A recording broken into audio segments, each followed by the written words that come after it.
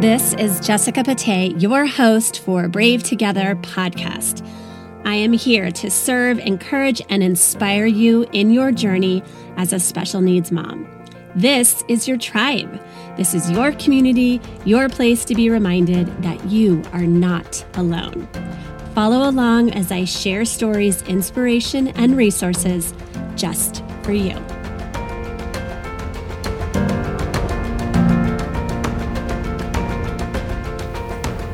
Hi friends, today I wanted to just do a little solo episode on something that I've been thinking about lately. If you heard in the very beginning of this podcast, one of our very first episodes was the power of our children as teachers. And if there's one thing, well, there's many things I wish someone would have said to me in the beginning, is that your child will teach you probably more than you will teach him or her, and be expecting those lessons from your kid. Today, I just want to kind of reflect on that. I did a post recently on Instagram and shared this as well with all of you in a newsletter, and I just wanted to expand on it just a little bit and share some thoughts. For those of you who maybe are listening for the first time, my son Ryan has Prader-Willi syndrome, which is a rare genetic disorder, and he was diagnosed at 5 weeks of age. He will be 18 very soon. Maybe even by the time this episode drops, we will already have celebrated this very momentous milestone. And now I'm one of those annoying grown-ups that talks to younger marrieds and younger moms and reminds them that it goes so fast. Yeah, I've turned into that one. So I want to start with this little story that maybe you've heard me share, and then some more thoughts. Ryan likes to talk to himself. He sounds like a teacher talking to students, or he's talking about sports like he is a commentator. And when we go on walks around the neighborhood, he sometimes walks a few steps behind, and he has a conversation with himself. And he is so happy. This used to bother me. It was odd behavior. He would do it in public, in waiting rooms, or grocery stores, or anywhere. It was uncomfortable in car rides for the siblings in the younger years, maybe even now, or definitely the older years when friends started riding in the car for carpools.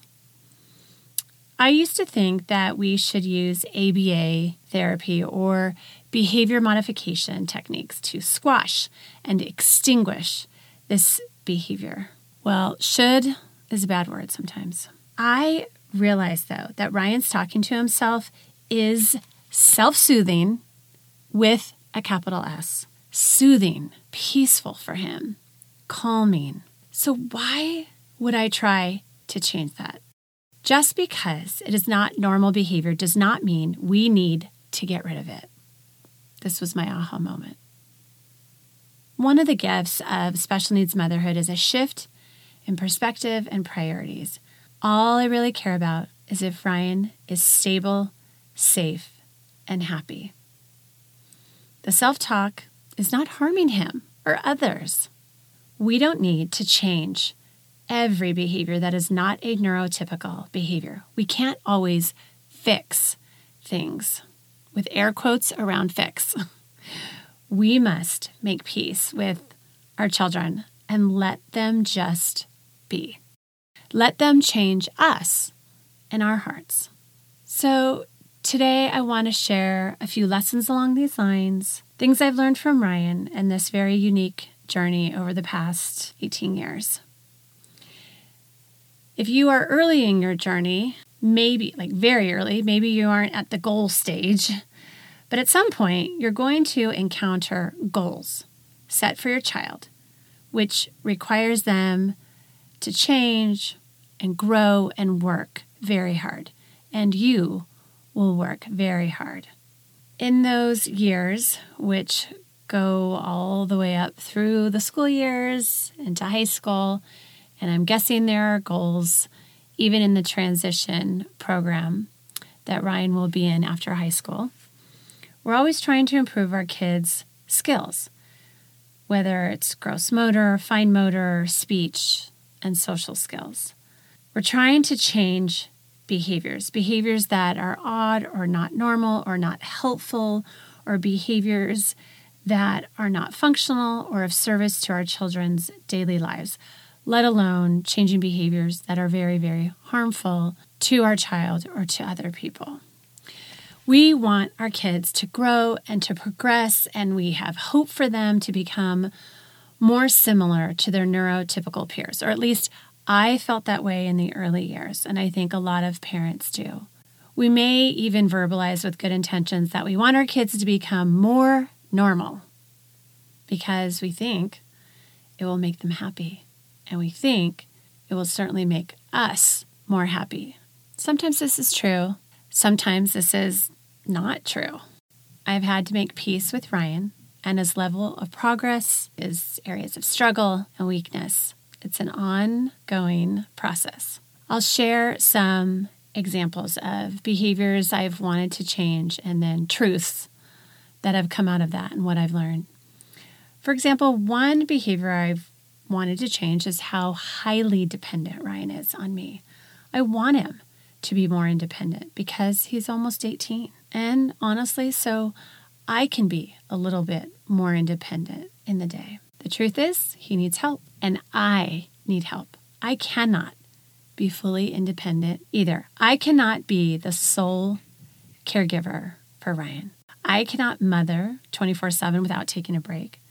I need to ask my husband to pitch in. Thankfully, he's always been a super hands-on dad, and yet no one is a mind reader, so I need to ask specifically for what I need or want. I need helpers. I need to ask for help. I need to train, trust, and try out new caregivers and respite babysitters.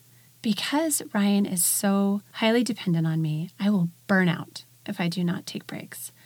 I recognized this early in my journey, and I placed a high value on self-care, marital care, and sibling care. Ryan is needy, and so am I.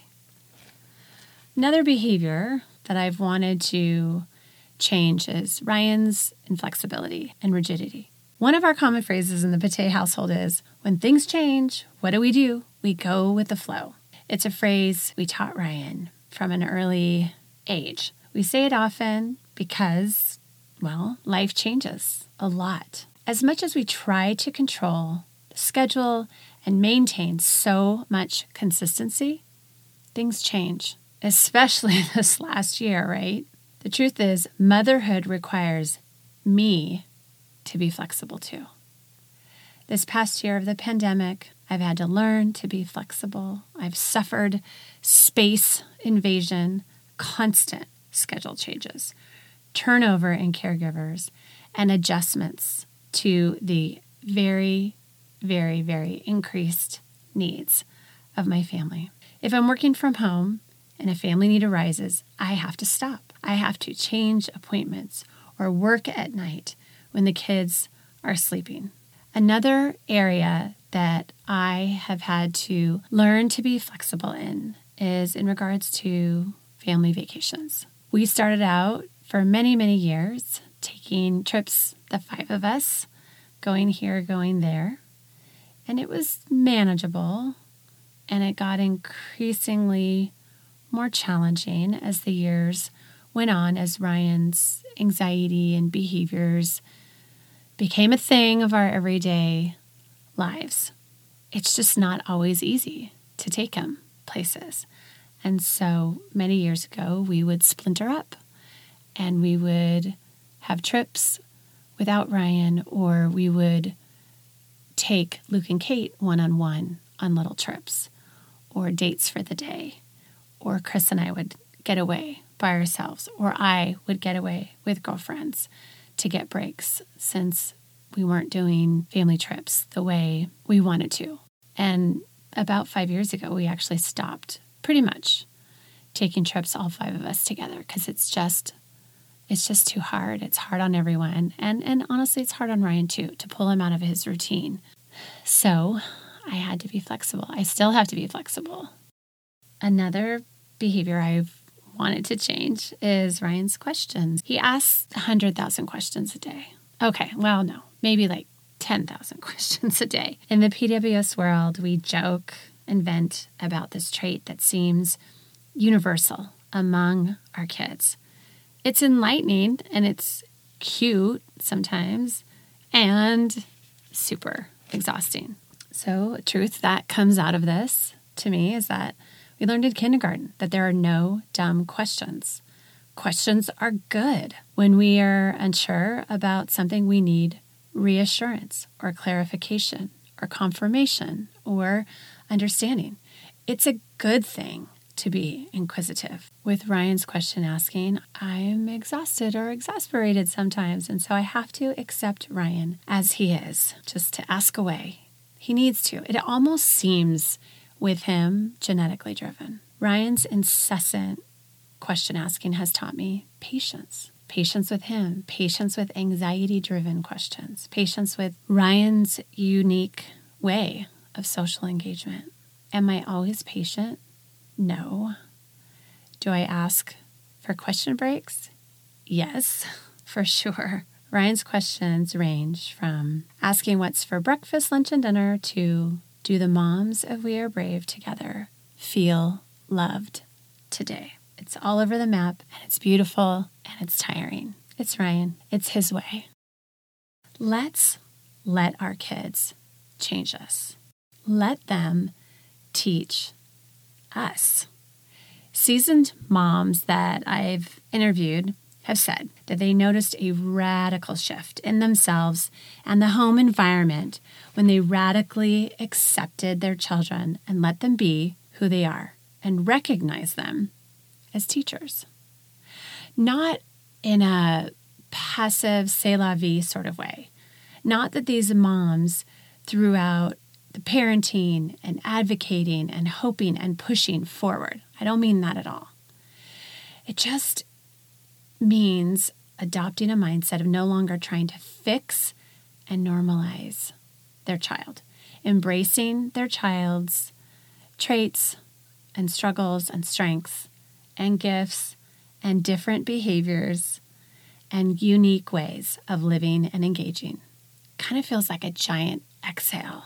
And it is not one and done. This acceptance happens again and again throughout parenthood. With new seasons and challenges, we are forced to adjust our expectations and to change. We change. And so much for the better.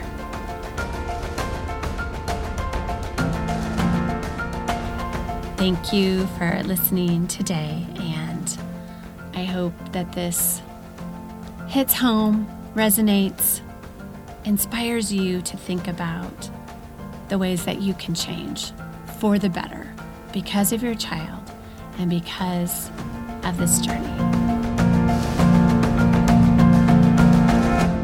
Before we go, I want to take a moment to thank our sponsor, BetterHelp. If you've been listening to this podcast or following me for a while, you know how important my mentors have meant to me and how much I value therapy for self-care and healing.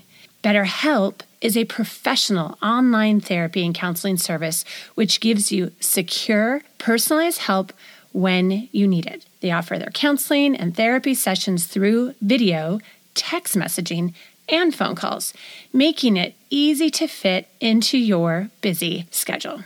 I love their platform because it really puts a focus on accessibility and personalization, and they do also offer financial aid services. So, if you've been unsure about seeking out therapy or help, this is a great way to test the waters. I will leave all the details in the show notes, and you can access our link for 10% off your first month at www.betterhelp.com/wearebrave-together. If you're a mom out there and you have not yet joined the community of We Are Brave Together, please go to our website, wearebravetogether.com, and fill out the little pop-up form, because we want you to be a part of the tribe and the sisterhood so that you can feel the transforming comfort of others.